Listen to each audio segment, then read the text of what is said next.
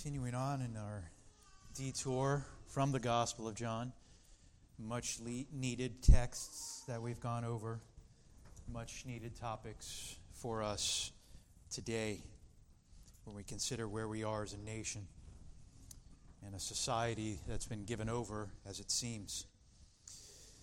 So as I've gone through and studied these passages and gone over and looked at these topics, these aren't easy things for me to preach. Preaching's not easy as it is, but this has indeed caused more warfare in my life. It has indeed caused me to be more focused and more thinking about things, and some sorrow in my heart as I had to study some of these things out, considering what's going on in the world today. But it is needed for us to hear these things. It is needed for us to be reminded, and it is needed for us to understand where we are and what the Scriptures have to say about where we are, and what then shall we do, and how then indeed shall we live. So after this morning, perhaps I have one more sermon from the detour, and then, Lord willing, getting back to the Gospel of John. Well, a lot of times when you consider our society, and when we say, wow, we just shake our head and we're shocked, just say Romans chapter 1, verse 18 through 32. And we can summarize it with that. Let's just read that. Follow along with me in this section, and then we'll get right into our study. Romans chapter 1, verse 18 through 32. For the wrath of God is revealed from heaven against all ungodliness and unrighteousness of men, who suppress the truth in unrighteousness, because that which is known about God is evident within them, for God made it evident to them. For since the creation of the world, his invisible attributes, his eternal power and divine nature have been clearly seen, being understood through what has been made, so that they are without excuse. For even though they knew God, they did not honor him as God or give thanks, but they became futile in their speculations, and their foolish heart was darkened. Professing to be wise, they became fools, and exchanged the glory of the incorruptible God for an image in a form of corruptible man, and of birds, and four-footed animals, and crawling creatures. Therefore, God gave them over in the lusts of their hearts to impurity, so that their bodies would be dishonored among them. For they exchanged the truth of God for a lie, and worshipped and served the creature rather than the Creator, who is blessed forever. Amen. For this reason, God gave them over to degrading passions.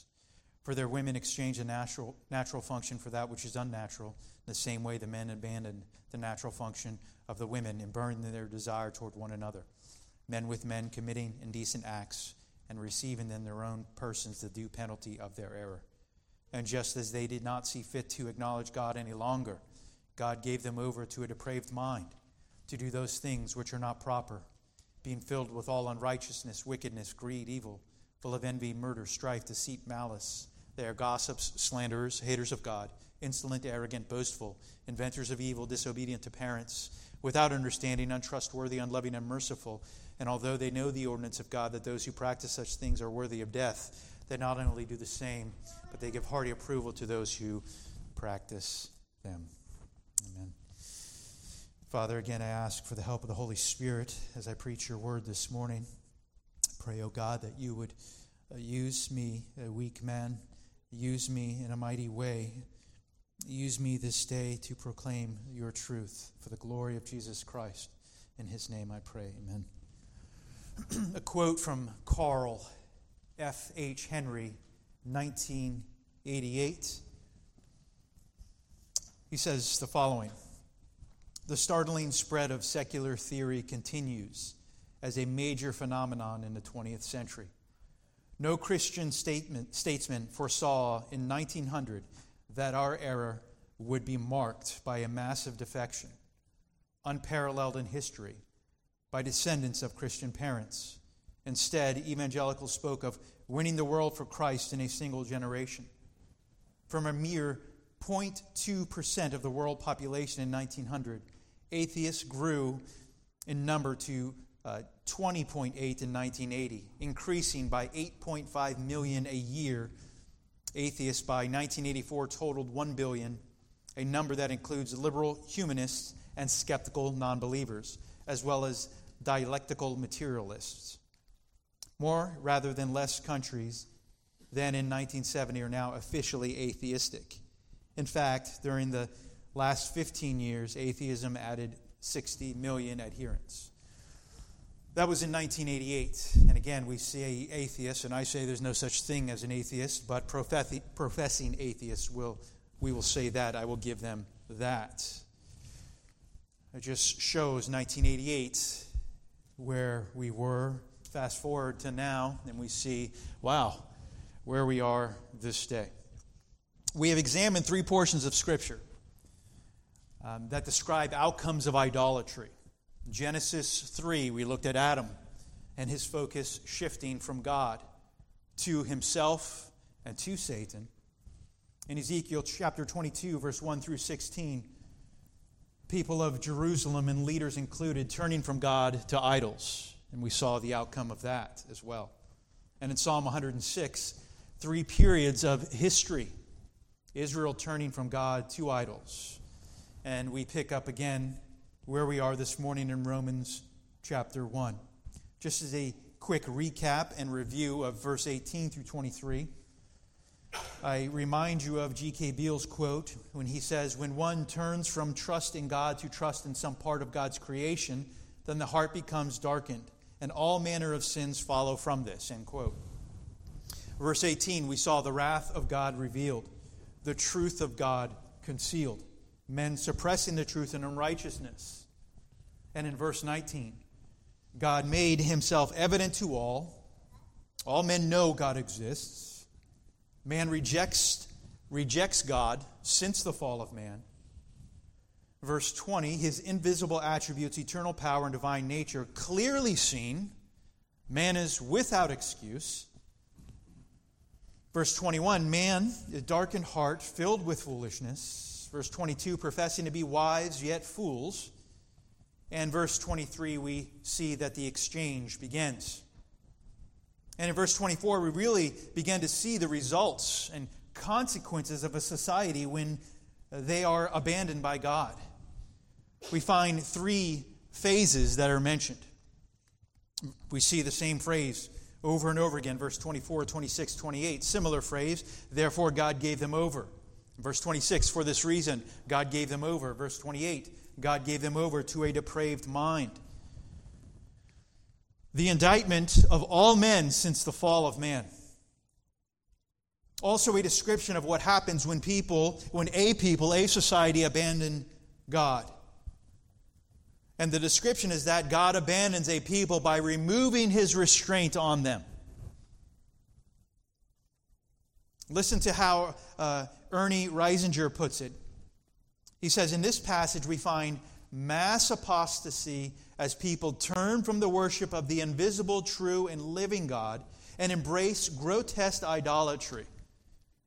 No other scripture addresses our present society more poignantly, he says. In a solemn act of judgment, God abandoned the people described in Romans 1.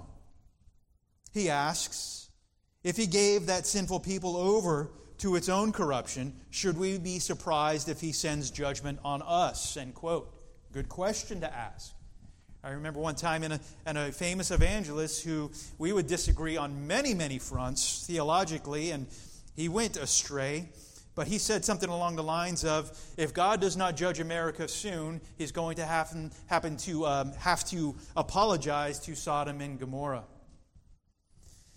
And indeed, we could say he may be on to something there.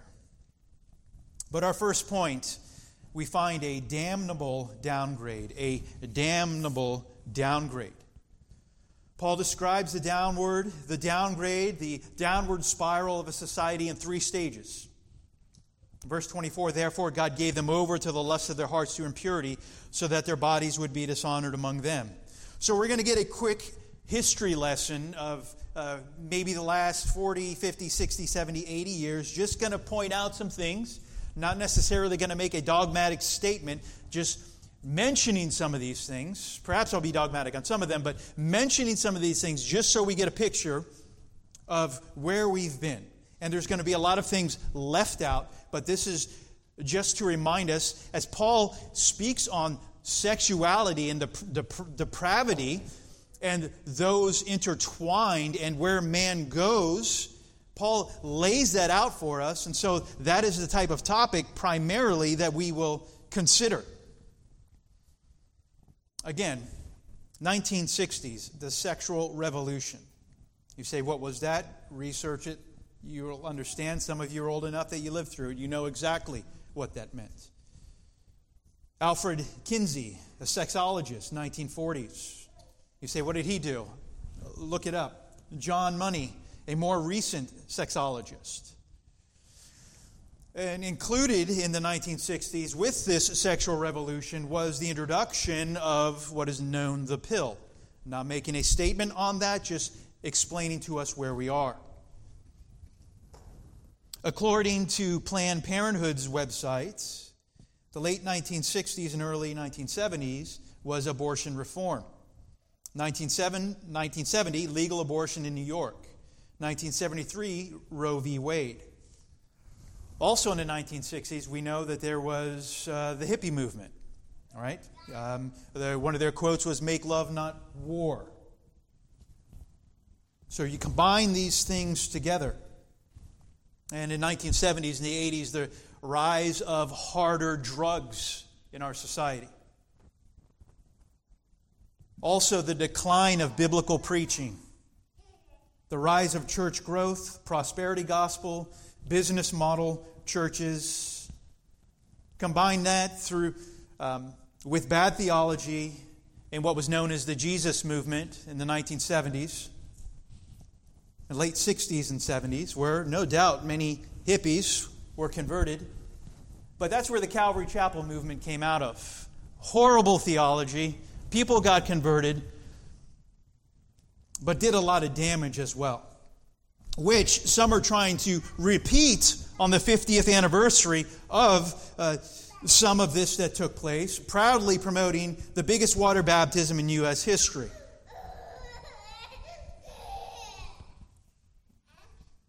So my encouragement to you all is, please do not be duped by things like this.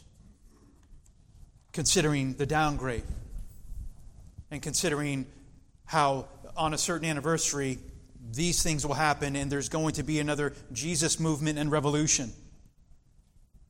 No, we need biblical revival through the preaching of the Word of God, and we need proper theology, correct theology. But we see where it starts is a damnable downgrade. And then secondly, a departing to degrading passions. Verse 26 to 27, for this reason God gave them over to degrading passions. The NIV says shameful lusts. NASB, for their women exchanged the natural function for that which is unnatural. And in verse 27, I read it already, in the same way, the men abandoned the natural function of the women and burned in their desire towards one another. Men with men committing indecent acts and receiving their own persons the due penalty of their error. NIV says it this way, even their women exchanged natural relations for unnatural ones. In the same way, the men also abandoned natural relations with women and were inflamed with lust for one another. Men committed indecent acts with other men and received in themselves the due penalty for their perversion. Again, a little bit of history. Same-sex marriage legalized in June 26, 2015 from the president at that time was Barack Hussein Obama. 2003, Massachusetts, first state to allow same-sex couples to adopt children. And according to Lawrence versus Texas, according to Justice Scalia, until 1961, all 50 U.S. states outlawed sodomy. Paul's description of a declining society is focused in this text, having him using striking candor. He's putting it out there. He is just laying it on the table, saying it like it is, and I'm going to do the same. He is speaking of sexual perversion. Let me read from you from a quote from James Montgomery Boyce from the 1990s. Okay, I read from you Carl Henry, 1988, now 1990s. He says this, for centuries, these matters were hardly spoken of in the Western society.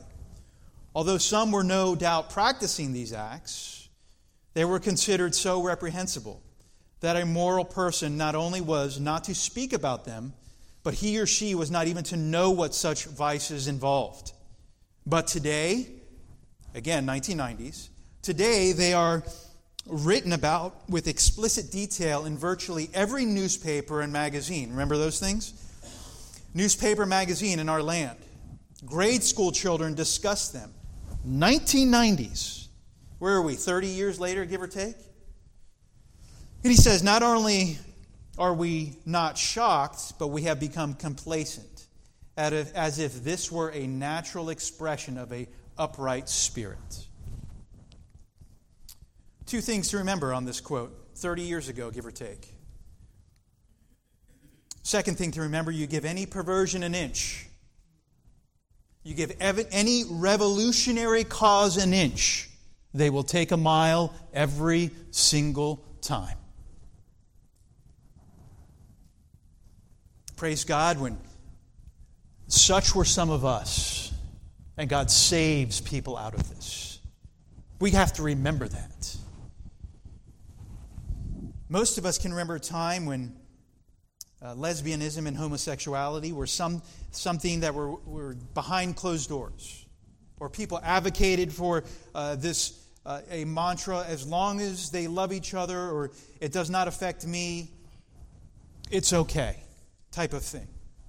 Remember, as a kid, that was the type of situation, the type of thing that was mentioned.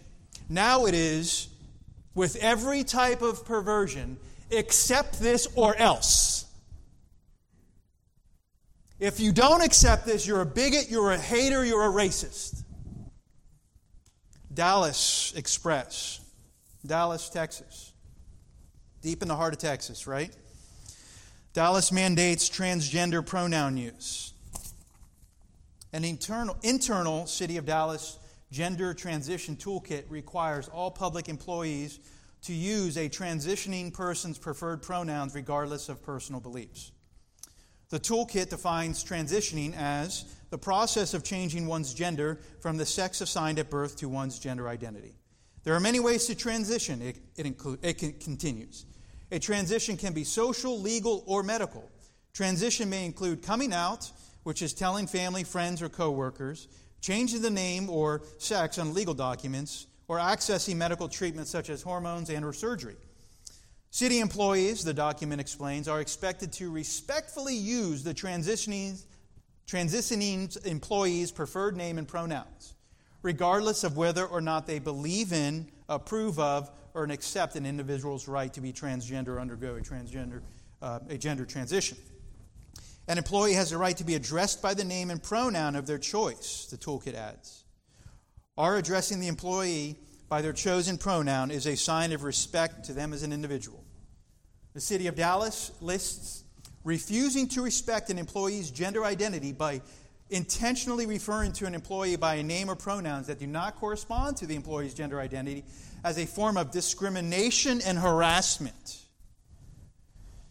The employee's manager is required to police pronoun usage, ensuring that other employees in the workplace adjust to using the new name and pronouns as soon as possible. If anyone refuses to use the preferred non-biological pronouns for any reason, the offending person will be investigated and may be disciplined up to and including termination. Dallas, Texas. The introduction, history again, the introduction of the rainbow flag, 1978. June 25th, San Francisco Gay Parade.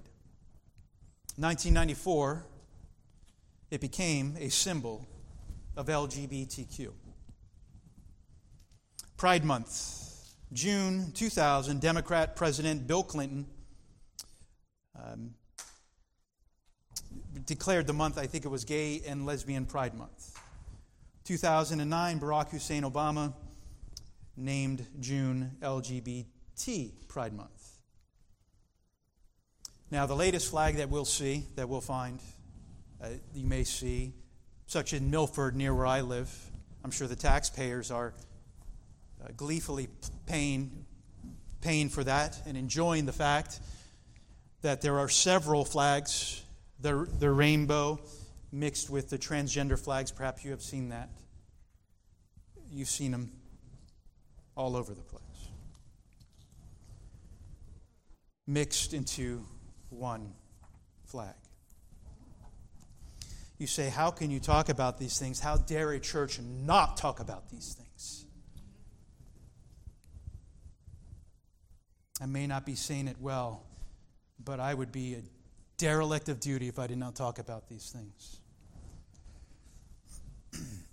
Natural to unnatural, in verse 24, spoke of impurity, immorality.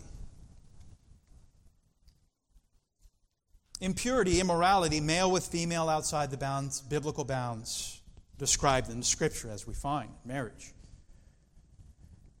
But for a male, desiring for a female is a natural desire. A female for a male is a natural desire to be expressed in the context that God lays out for us. Male for male desire, woman for woman desire is never a natural desire. It's described in Scripture as unnatural. When Paul describes specific consequences for the specific sins that are unnatural, he says, receiving in their own persons the due penalty of their error. So we find here in Romans 1 a damnable downgrade, then a departure to degrading passions, and then thirdly, being delivered to a depraved mind. Being delivered to a depraved mind. Just as they do not see fit to acknowledge God any longer, God gave them over to a depraved mind to do those things which are not proper. It's interesting to consider because we know the theology, we know the teaching of depravity of man. That man can't come to Christ on his own. Man without Christ will remain dead in sin. We understand that. Hopefully, as we continue to study the Scripture, we realize the depravity of man. And here, Paul speaks of a depraved mind. But it's not first, it comes later. So this depraved mind described here in verse 28 is one that is due to the continued path of the sin described in Romans 1. The end is always worse than the beginning for one who continues down this path, or for society that continues down this path, substituting darkness for light and light for darkness, who become more like Satan rather than like God. Those given over with a depraved mind are become more like the devil. Delivered to a depraved mind. And then fourthly, a deep dive into depravity described. That's what we really see with verse 29 through 32. Deep dive into depravity described. Now, when I'll list some of these out, and I'm going to go into details with some of these. Why? Because some of these details, we can look at this and say, oh yeah, that's society out there. No, some of this is in the church in here. And we need to look at these. One theologian calls this section here, it's verse 29 through 32, lifting the lid on hell. So let's organize and categorize these sins and focus on a few of them. Three main parts here. Well, when it says being filled, this introduces four general descriptions of sin. Unrighteousness, wickedness, greed or covetousness, and evil or depravity. Comprehensive description. This is what those described are filled with. This is what we without Christ would be filled with. Then we have the word full, followed by 5 modifiers. Full of envy, murder, strife, deceit, malice. Brutality, violence. Brutality, violence by minors today.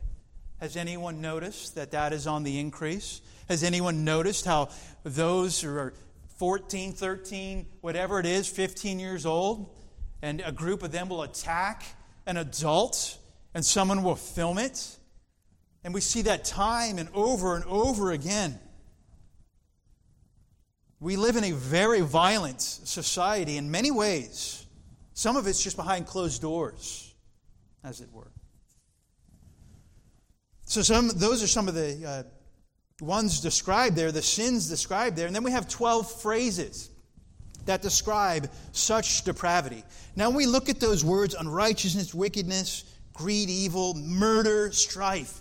We look at those and we say, man, those are all out there, are they not? We say those things are horrific. They're out there. But then there's some that describe those who damage or destroy others' reputations. And we say, what could bring a church down? What could really hinder a local church? Gossip and slander. Those two are listed here. Those two are manifested in some way with some of us here. Gossip, whispering in hushed tones, spreading rumors, using non-factual info. Rumors are devilish and harmful. Slandering, false and malicious talk about others. Harmful, hurtful, publicly, openly speaking against.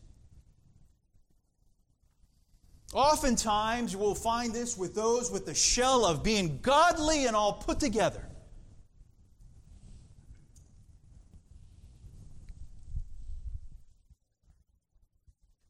Though it's interesting, with murder and all of that in there are sins of the tongue that can very well be manifest in a church like this, specifically among women, and you know that.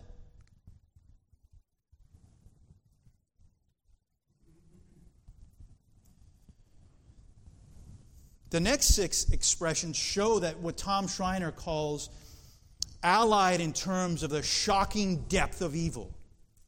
Then Paul goes right to those things like murder, then gossip and slandering, and then haters of God. Haters of God. And some theologians say that this could be translated hated by God, but that doesn't fit the context here. But it is a true statement for those without Christ. Psalm chapter 5, verse 5, the boastful shall not stand before your eyes. You, being God, you hate all who do iniquity. You destroy those who speak falsehood. The Lord abhors the man of bloodshed and deceit. Haters of God. Insolent, arrogant, boastful. Pride, puffed up. Boastful, pride being known by hearing about it, right? When someone boasts, you hear about it. You hear about what they're proud about. But then these last two, these really stand out for us in our society today. Inventors of evil and disobedient to parents. Inventors of evil and disobedient to parents. This inventing of evil, creativity of evil highlighted. And sin, disobedience to parents, sin that disrupts the family. Sins that disrupt the family.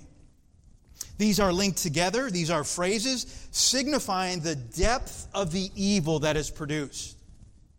Again, we have trickle-down immorality because of turning from God to idols. Inventions of evil that could disrupt the family. What could that possibly be in our society today? Enter in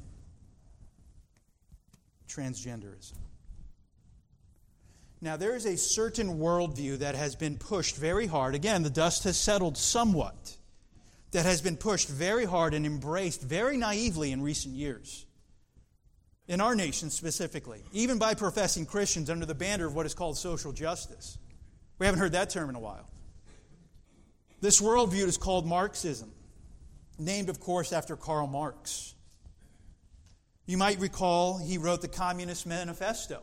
If you're really interested, you should read that to see what he believed. Or you could read the Christian rebuttal to it, which I would recommend even more. But his co-writer, Friedrich Engels, is also a name you might be familiar with. Both of these men lived in London the same time that Charles Spurgeon was preaching. Ingalls referred to Spurgeon as a person he hated most in the world. Marx was an avid atheist. He wanted to throw out anything that had to do with God, to start over from a ground-up revolution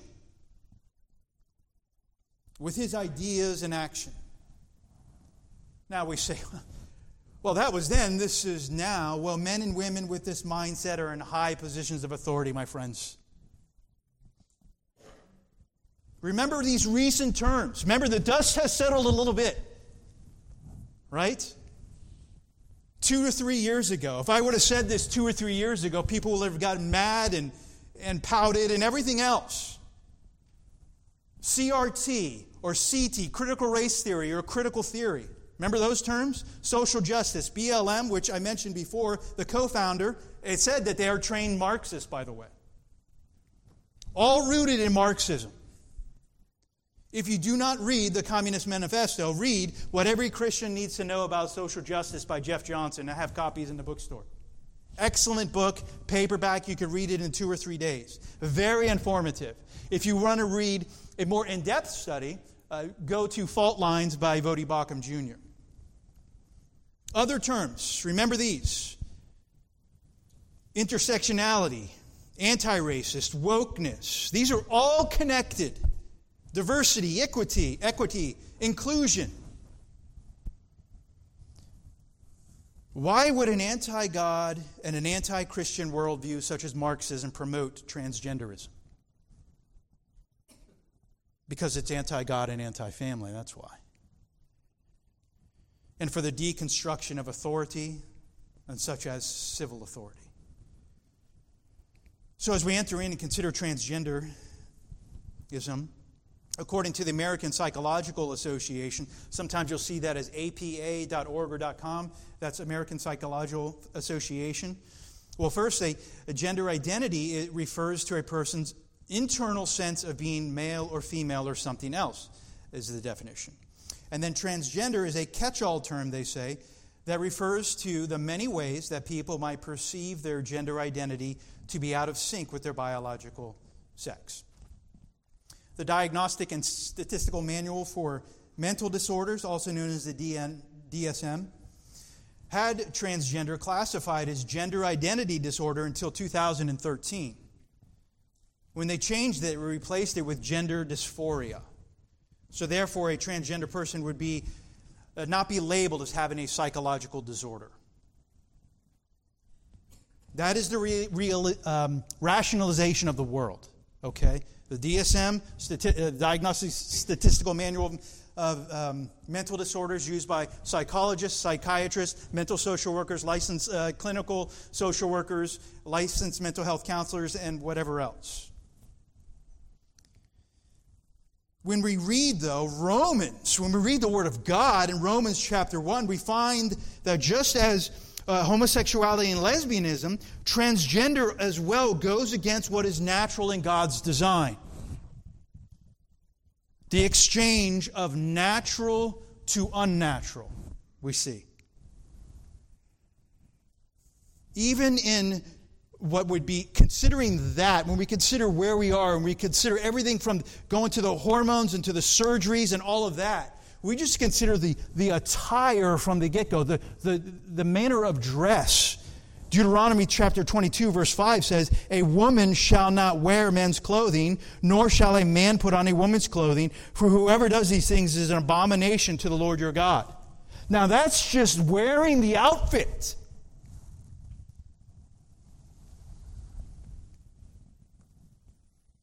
Now, I've mentioned before, I believe, maybe it was in my own mind, but considering the transgender focus, the target is children, ultimately. How? Indoctrination, confusion, and transformation. Indoctrinate, confuse, and then transform. Indoctrinate in any way you can, confuse in any way you can, and then transform in any way you can. Now, there's various theories of why this is happening. I'm not going to get into all those Because bottom line, it goes against God's design. Bottom line, it's from natural to unnatural. And we need to see what the Word of God says and go on that. Under the guise of what is called gender-affirming care. Okay? Now that sounds very, very nice, very benign. It's gender-affirming care. Well, ask an individual, I've mentioned her before, like Chloe Cole, about that. Self-described former trans kid, detransitioned after years of puberty blockers and double mastectomy at the age of 15. Gender-affirming care, surgery, mutilations, puberty blockers, medication, changing, although they say, changing from a male to a female, although you can't do that.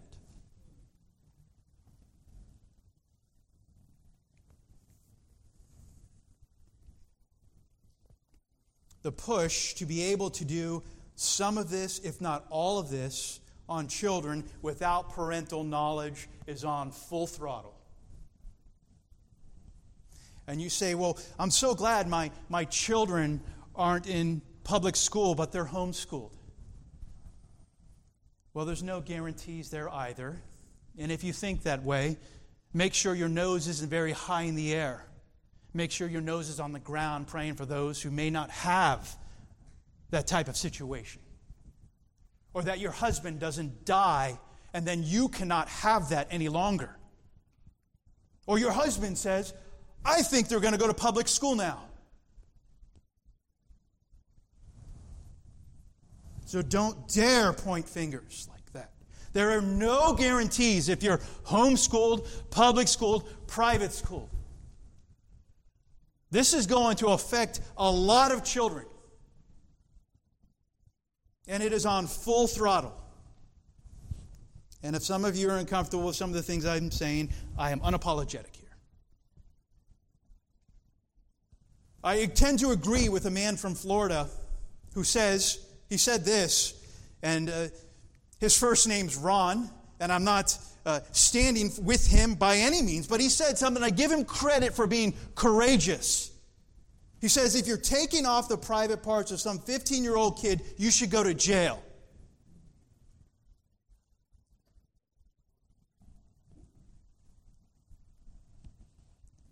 Cutting them up.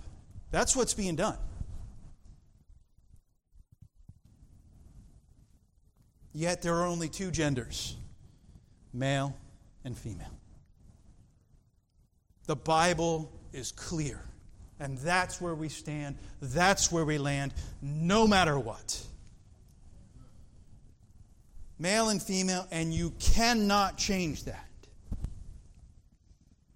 So when you say, well, that's out there, not in New Hampshire, certainly not in Manchester, certainly not in Milford, certainly not in Nashua.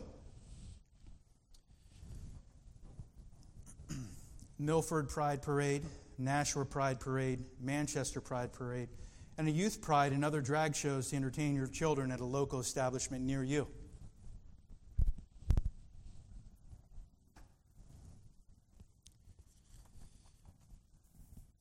This is where we are as a society. Verse 31, without understanding, untrustworthy, unloving, and unmerciful. It just continues going downward. And although, verse 32, although they know the ordinance of God, that those who practice such things are worthy of death, they not only do the same, but give hearty approval to those who practice them. Hearty approval to these things that are evil, to these things that are wicked, to these things that are destroying people. Fully aware of God's displeasure and disapproval of their sinful behavior. They know that they are worthy of death. But they give hearty approval to wickedness. They call good evil and evil good. It's a highway to hell, yet only a foretaste of what hell is even like. And when we consider those today who give hearty approval to these things, hearty approval to what they're doing to children, musicians, entertainers, even some that would call themselves pastors, senators and representatives, they give hearty approval with zeal of abortion and gender-affirming care, as they call it. How dare a professing Christian stand with one? Or how dare a professing Christian vote for one? Such a person as this. I was talking to someone the other day, an older lady, and we're 2 years out from an election. Oh, what's going to happen then in this? It's like, we know what we cannot go to. We know those who are standing against Christianity, those who are for what they're doing for our children. How dare a Christian even get near that?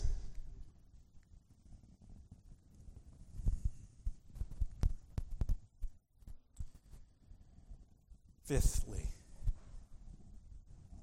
declare truth, disciple in truth. Declare truth, disciple in truth. What do we do then? And I've left so much out because every day it just we understand there's so much more. And you may say, well, you could have pointed this out. You could have said that. We would be here till tomorrow. And then there would be way more. So my point was just to bring the context of where we are as a society, and we see it in the Scriptures. What do we do as Christians? Well, Paul gives us the answer right there in chapter 1, verse 16 and 17, really. He says, "For I'm not ashamed of the gospel, for it is the power of God for salvation to everyone who believes, to the Jew first and also to the Greek."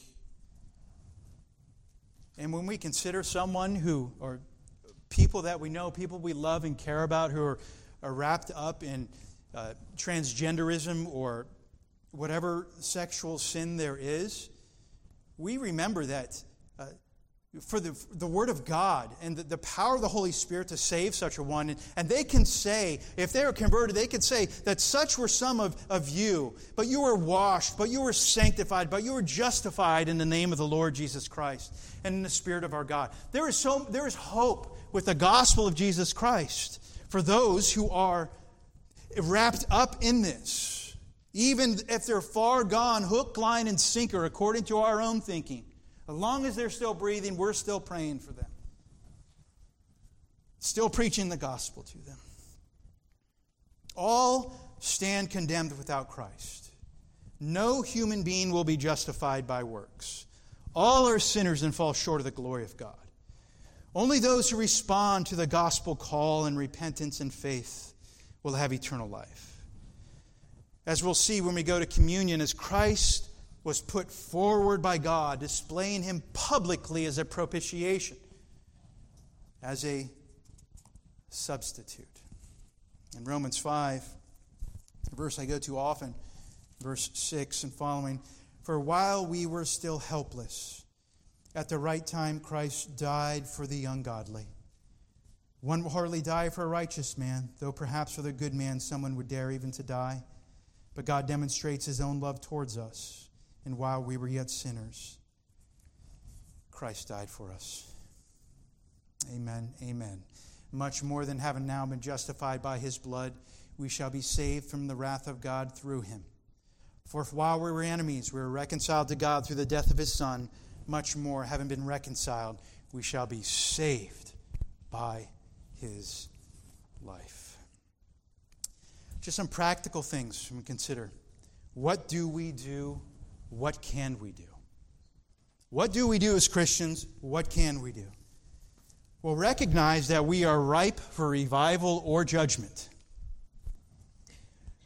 If God so chooses to send revival, which comes through the preaching of the Word of God and through prayer, Nineveh is a great example. Revival would start in our hearts, and it would be obvious. Ian Murray suggests that there are 6 things revival will bring. I'm just going to list them for you real quick. Revival restores faith in the Word of God. Also restores definitiveness in the meaning of Christian. Revival advances the gospel with amazing swiftness. Revival always has moral impact upon communities. Revival changes understanding of the Christian ministry. Revival will change the public worship of the churches. Secondly, we reconcile the fact that Christians as Christians, we need to be part of the solution. We don't hunker down and just wait for everything to blow over. No, we need to be actively involved, preaching the gospel, doing what we can in our society for the glory of Christ. Speaking up, speaking out, preaching the gospel. God has us here in this particular time for a reason and for a season. Also, somewhat of a side note, but maybe helpful for us. God has called us to be good stewards, right? And when we consider all of this, we often hear of boycott this and boycott that and this and that. Well, it's very easy for a wealthy podcast host or a commentator or an author who makes millions to call for a boycott of a department store when they have enough money to shop wherever they want. Well, for regular folk like us, we do the best we can and make the best choices as we can without being parrots of what the media or whether whoever it is would tell us to do. We pray about these things. We say, God, what is best in these things? I'll make the best decisions I can with the money you gave me, oh God. And we can't be someone else's conscience if they say, well, I need to go to this department store for such and such reason or whatever it is. I mean, some things are very obvious that we cannot engage in. But if we say we're going to boycott everything, you're not going to shop anywhere. Push comes to shove. So we do what we can, using the wisdom of the Lord. I'm going to pray, and then we're going to go to communion. I'm going to stay here for the first part of communion because I have things to read.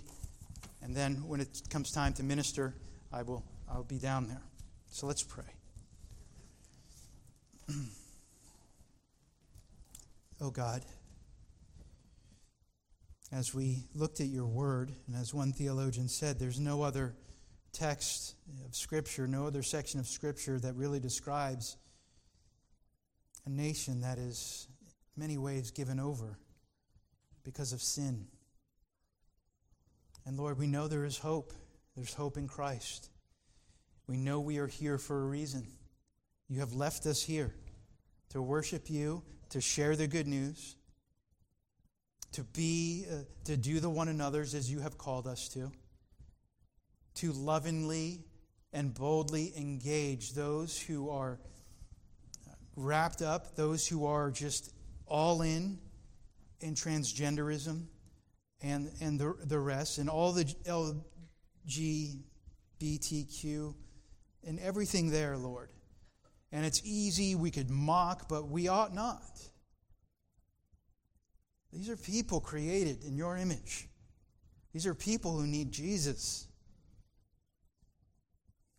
And God, give us the courage and the boldness to reach out with the truth. And give us hearts of compassion to pray for those who we know that are in those situations. That God, you may lift them out of it and that you may save their souls. Lord, we pray for revival. We do. And we pray for our hearts here needed. I pray for my own heart. Revive my heart, Lord, that I would take your word seriously, that I would take the things of you seriously, O God. That we would take prayer seriously, Lord.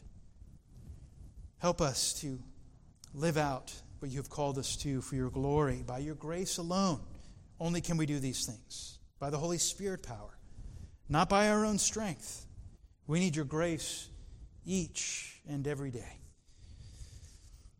Remind us of that. Help us with that. Prepare our hearts even so now, Lord, as we go to the Lord's table. In Jesus' name, amen.